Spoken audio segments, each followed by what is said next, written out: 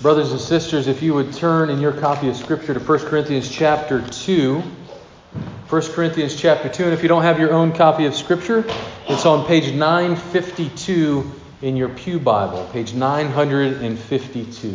1 Corinthians chapter 2. We're going to be looking at that chapter together.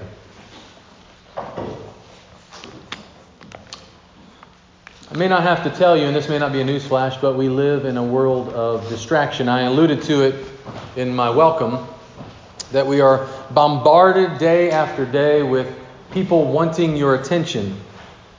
I may not have to convince you of that, because anytime that you sit down to dinner with someone that you love, or maybe you're in a group of people eating dinner around a table, how many times does somebody's phone flash or vibrate on the table or ping?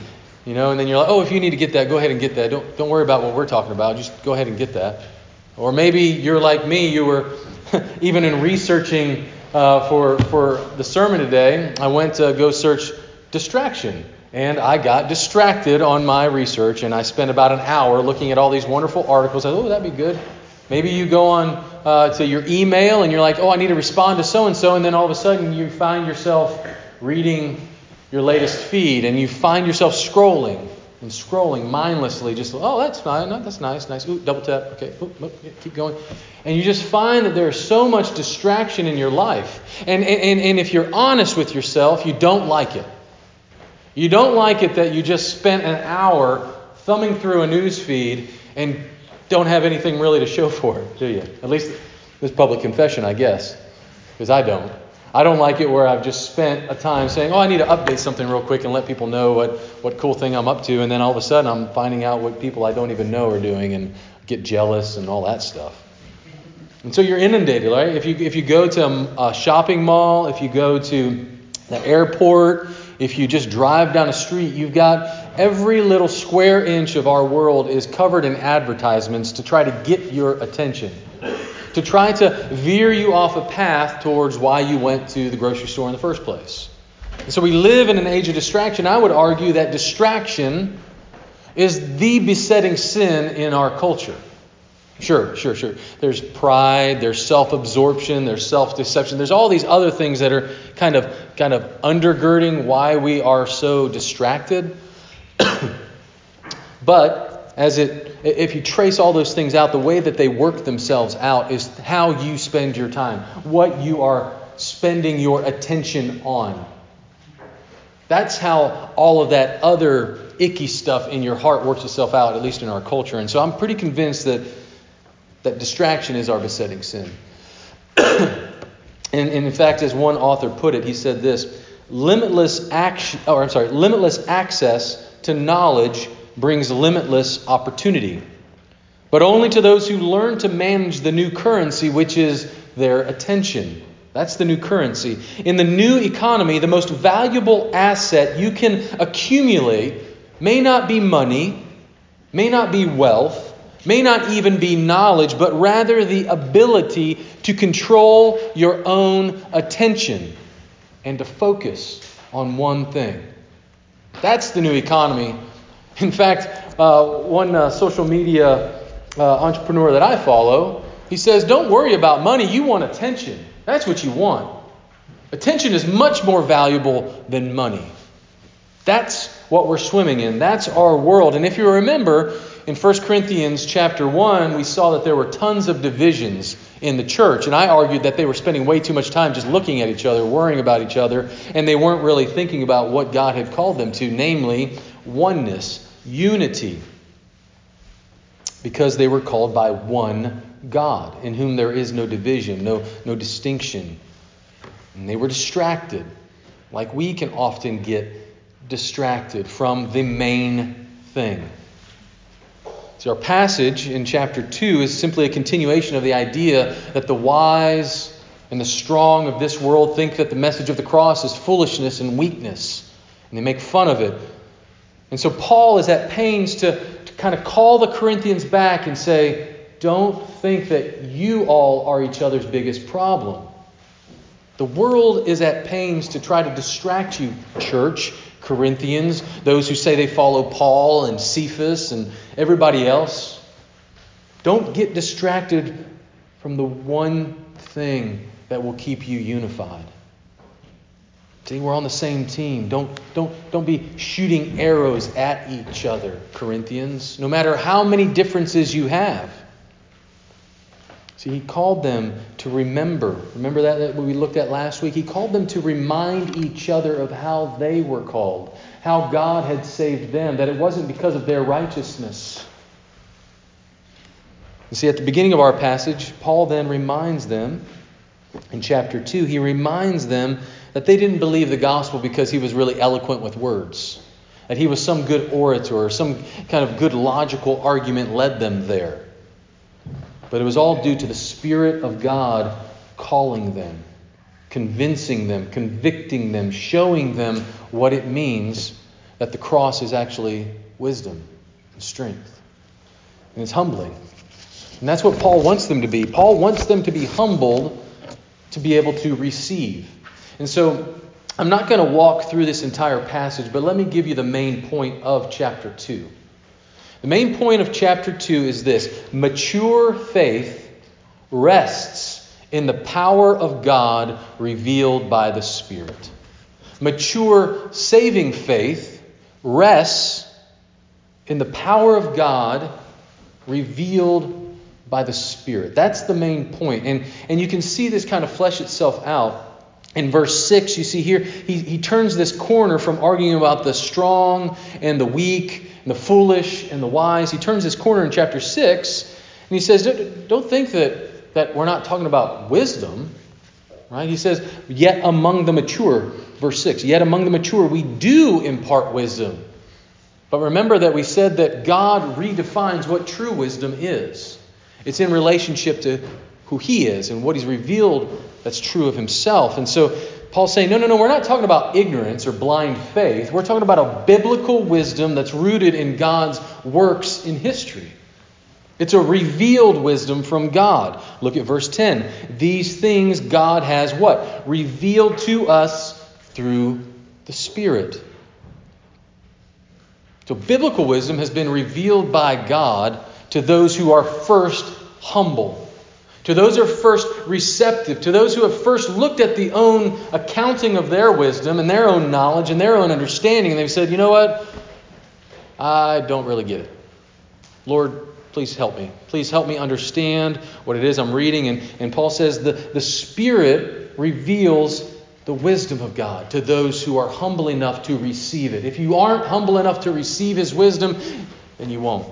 And you'll consider the cross foolish and weak and stupid and moronic. But if you're humble enough to say, I need, then the Lord says, I'll fill you. I will fill you with the truth of the gospel that will save you if you first admit your need.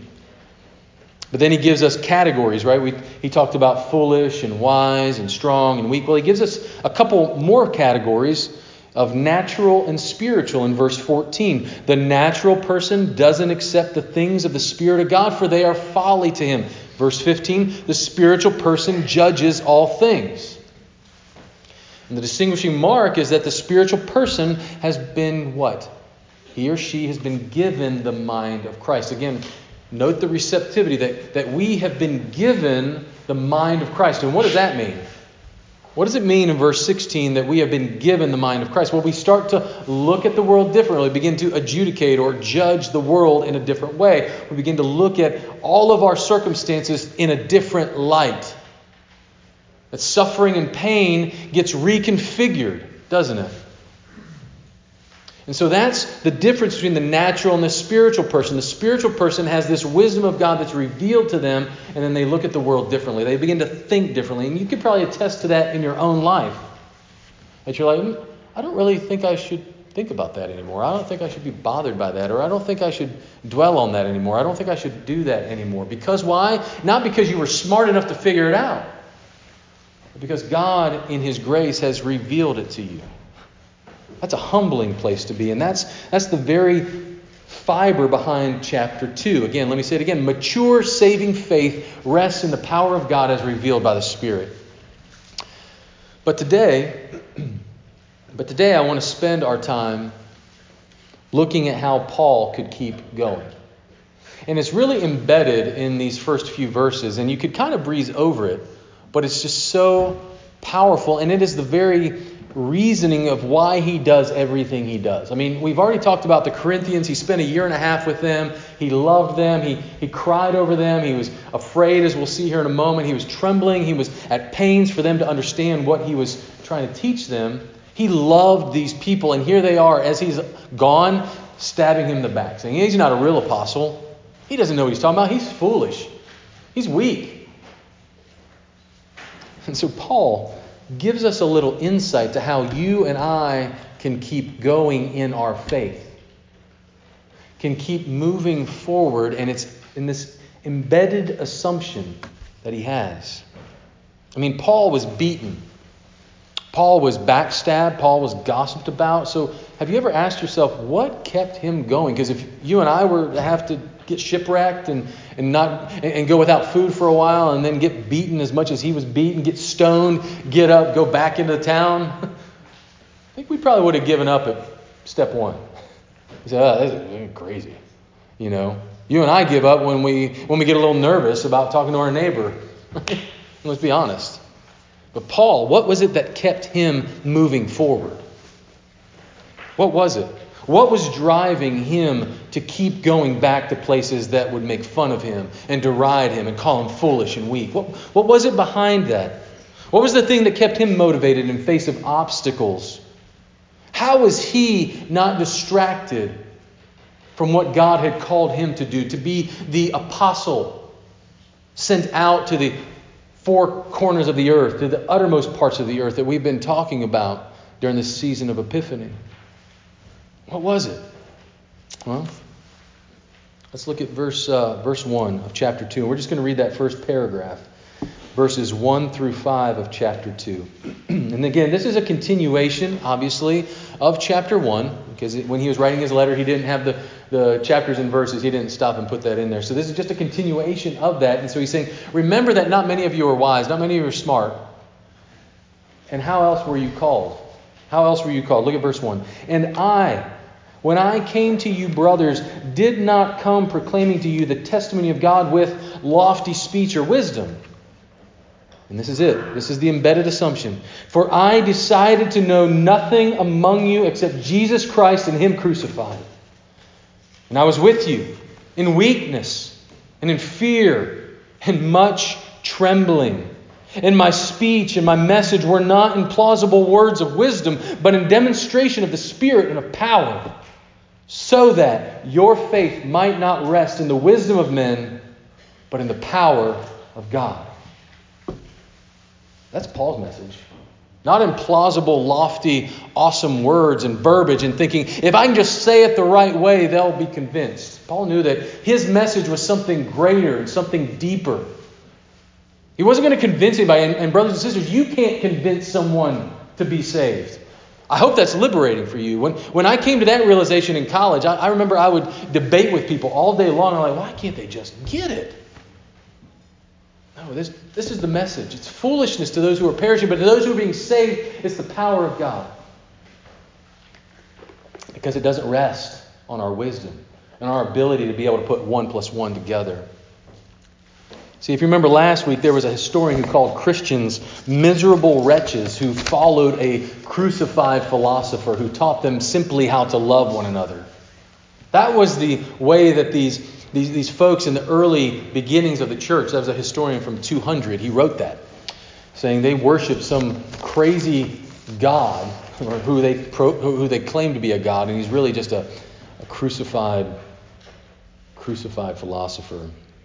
And you got to remember that the world that Paul lived in was not a world that was ruled by reality television or talent shows or any of these things. What people would do at that time, you can see this in the book of Acts where Paul is in the Areopagus in Athens and he's arguing, he's talking through people. And he's like, there's this little phrase that the Athenians loved nothing better than to talk about the latest philosophy of the day. Right? Remember we said Corinth was just right down the street, so to speak, from Athens. And so all of this is the milieu, this is the culture in which he's in, and that they would just sit and they would listen for hours and hours because they didn't have to go see what the latest Netflix thing was. They would just sit and they would listen. That's how they were entertained. And so there began to be developed this school of rhetoric and this oratory school that would be able to say, if you can string along enough sentences together, then people get swept up in it. I mean, I've had this experience before. Like you listen to an amazing speaker and you're just like, oh my goodness, what? And you just get lost in what they're saying. And then you start to measure what they just said. And you're like, wait, what? What did he just say? I don't get it. And so that's the world in which Paul lived. It's like, wow, that sounded really cool. That's a lot of alliteration, a lot of rhyming. And what was the cash value? I don't remember. Have you ever had that experience? I have it a lot. And so Paul tells us that he wasn't one of those guys. He wasn't peddling the word of God, as he says in another letter. He wasn't trying to just wow them and get their affection. Something greater was driving him. He didn't come with this superiority speech or wisdom. He didn't come to them saying, hey, I can put up multisyllabic words together and therefore you should listen to me because I'm smarter. He wasn't putting that together. And you would think like Paul, in this context in Corinth, he'd say, why would he bring it up? Have you ever thought about that? Why would he bring up that he was not a good orator when these people loved good oratory? Why would he do something like that? That's almost like coming to church on Sunday and you know that this person is a diehard fanatic for their sports team and they just played your sports team and your sports team lost to that team. So you're not going to bring it up. Right? I know that you all have had that experience because I see everybody smiling. That you don't bring up something that is obviously a weak point. But what does Paul do? Paul doesn't say, hey, I'm not going to talk about that I was trembling. I was about ready to just pass out from being afraid. No, Paul doesn't say, let's not mention that. Let's kind of talk about this over here. He says, no, let's talk about this. Let's talk about the fact that I was afraid. I was trembling. He doubles down on the cross. He doesn't say, let's kind of talk about some other cool things that I know that you'll like. He says, no, I'm going to come back to this very thing that is embarrassing to me, and it should be embarrassing to you if you're weighing it in the scales of what the world values. So he doubles down and he doesn't shy away from it. He mentions it again and he keeps mentioning it throughout the letter. That's what's fascinating about it, and that's what we love about Paul, right? He's like, no, I'm going to talk about it. Look at verse 5. Why does he do it? Why does he keep mentioning it? So that's a key word, that's the reason. So that your faith might not rest in the wisdom of men, but in power of God. Brothers and sisters, relish the fact that you and I cannot reason our way into heaven. We can't argue our way into heaven. We can't look at somebody who doesn't know Jesus and say, man, if you only knew. That's not what heaven is filled with. Heaven is filled with people who have said, I give up. Otherwise, we'd be a lot of people just puffing our chest out, holding our nose up, looking down our noses at other people. Heaven is filled with needy people, sick and wounded by the fall. We didn't figure it out. You didn't figure it out. We can't figure it out. And Paul wants them to realize that too. What's the remedy for pride in our lives is to say, not many of you are really smart. Not many of you were rich enough to buy the best tutor to be able to learn these things. No, God graciously revealed it to you by His Spirit. And when we are confronted with this amazing reality of being saved by God's gracious calling by His Spirit and not based upon our earning it, we begin to weigh what's really valuable in life, don't we? We begin to look at circumstances a little bit differently. Remember I mentioned a historian around 200. Well, there was a bishop around that same period of time in the year 200 by the name of Cyprian. And Cyprian was an orator. He was a teacher of rhetoric. He was actually a lawyer in the law courts before he became a Christian, I believe at the age of 25. And so Cyprian knew about these lofty speech, these words of wisdom. Cyprian knew that. He knew that there was great value in holding the attention of everybody else. He knew that he could win an argument in a court of law. He knew that he could persuade people to his way of thinking through lofty words. But he writes something really curious to this friend of his named Donatus. See, he wrote this. He says, in courts of justice, we're in the law court, in the public assembly, in political debating, a copious eloquence may be the glory of a wordy ambition. It's like people that like to talk a lot, right? Yeah, that's really glorious if that person can do that. He says, but in speaking of the Lord God, a chaste simplicity of expression strives for the conviction of faith, rather with the substance of belief than with the powers of eloquence. And so what's he saying through all that? He's saying, yeah, in the law courts you better be eloquent, but when we talk about God, when we talk about salvation, we better keep it simple. Keep it simple, stupid is what he's saying. Right? He's saying don't muck it up with all of your fine-sounding arguments. Don't try to point the attention to you because it's not about you and what you can say and how well you speak. But you're pointing to something in someone else. And so Cyprian was willing to lay down his desire for people to think well of him. And maybe you and I would do well to take his example and say, you know what? I do care what other people think way too much. And I need to lay it down. Because why? Because Cyprian was guided by one thing. One good, true thing that determined what his life was about. To make Jesus Christ known. That's what guided him. That's what pushed him. That's what propelled him. Was to say, you know what? I can speak really well. I mean, this is a guy who knew his words. He said, I can do that, but that's not the point. That's not the point. You know, I went to Argentina, as many of you know, for a couple years with Campus Crusade, and I went there with one of my best friends in college named Jason. I love Jason, and I try to keep up with him as much as we can. And I had this idea of going to Argentina with some of my best buddies. I was really influenced by Jim Elliot, and Jim Elliot went to Ecuador with 4 of his best buddies, and they died there. And I was willing to die there, actually. And my whole scheme was I went and asked 5 different guys, knowing that one probably wouldn't go. But I went and I asked all these different best buddies in college, and Jason was the only one to go. So that's why he's my best friend, because he was the only one to really go. I was, trying to convince him, and apparently I was able to do that. And we're on the plane to go to our briefing. So we were going to go to Los Angeles and then fly down to Buenos Aires. And on the plane to Los Angeles, this never occurred to me because I took Spanish in high school and I took it in college. And I said, hey, Jay, so how much Spanish, how many years did you take? He's like, I didn't take Spanish, Matt. And I was like, oh, no. What did you take? Did you take French? What did you take, German? He's like, no, I took Mandarin. I was like, oh, okay. I was like, great. Okay, so what words do you know in Spanish? He says, hola.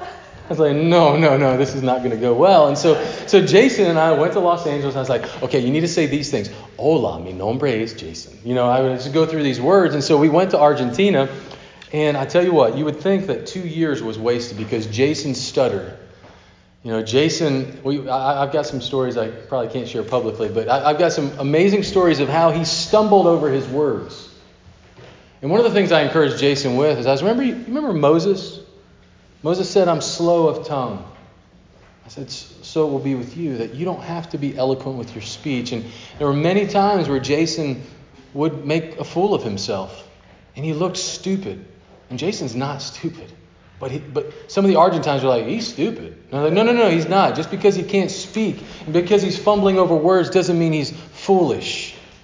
And you would think that for 2 years Jason wasted his life. But I can tell you and I can promise you this. I remember to a person that they loved Jason.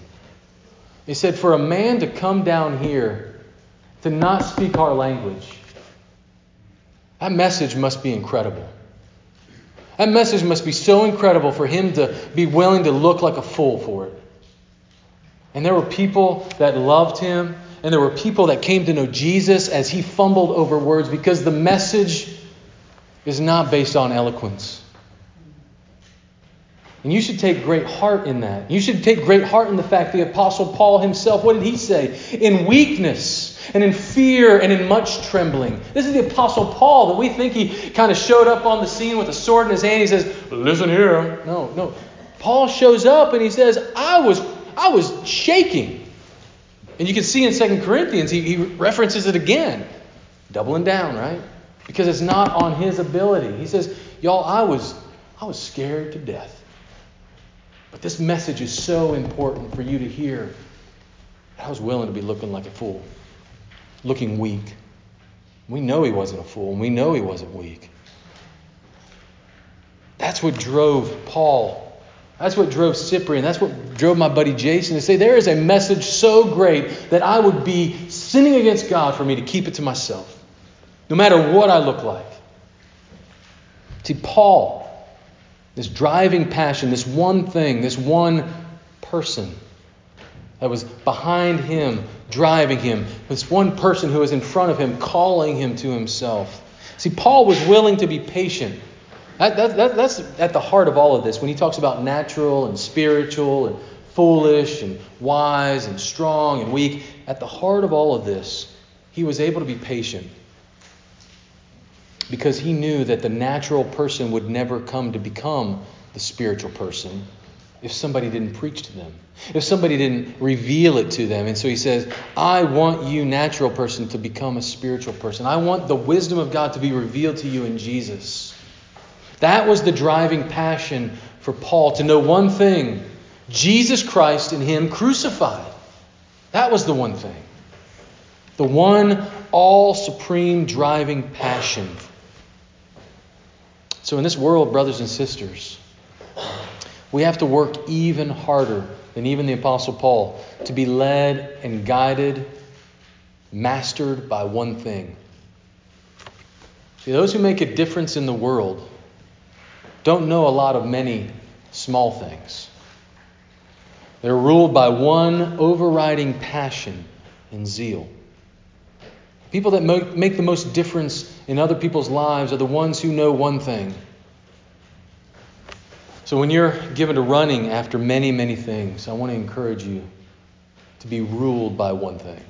Just one thing. You don't have to know a lot of great small things. Just one thing. See, famous Bruce Lee. Bruce Lee said this. He said, I fear not the man who has practiced 10,000 kicks once, but I fear the man who has practiced one kick 10,000 times. Another writer by the name of Gary Keller, in his wonderful book called One Thing, writes this: extraordinary results are directly determined by how narrow you can make your focus. When you spread yourself out, you end up spread too thin.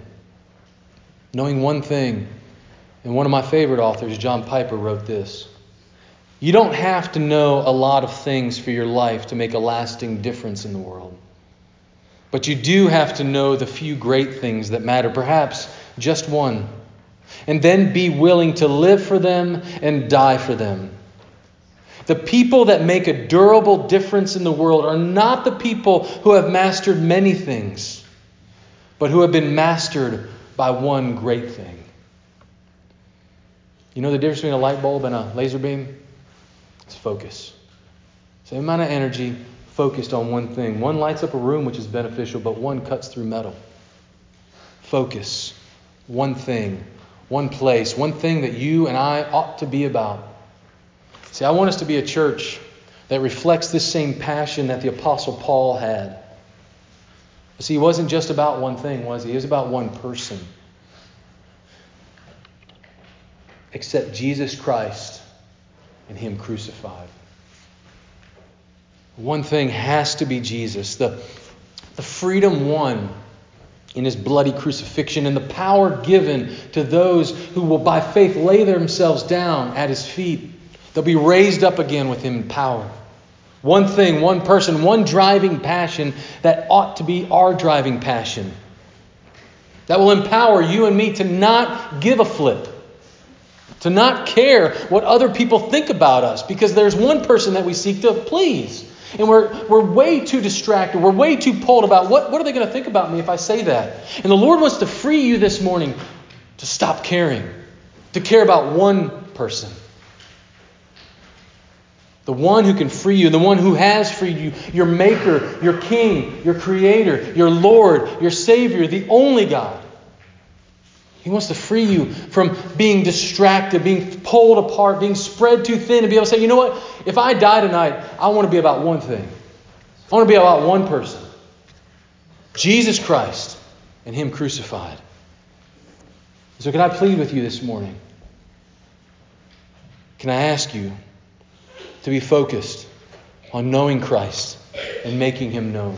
Let that be on your deathbed the thing that you can say, I knew but one thing. I knew but one person. I knew but one driving passion in my life was to know Jesus and to make Him known.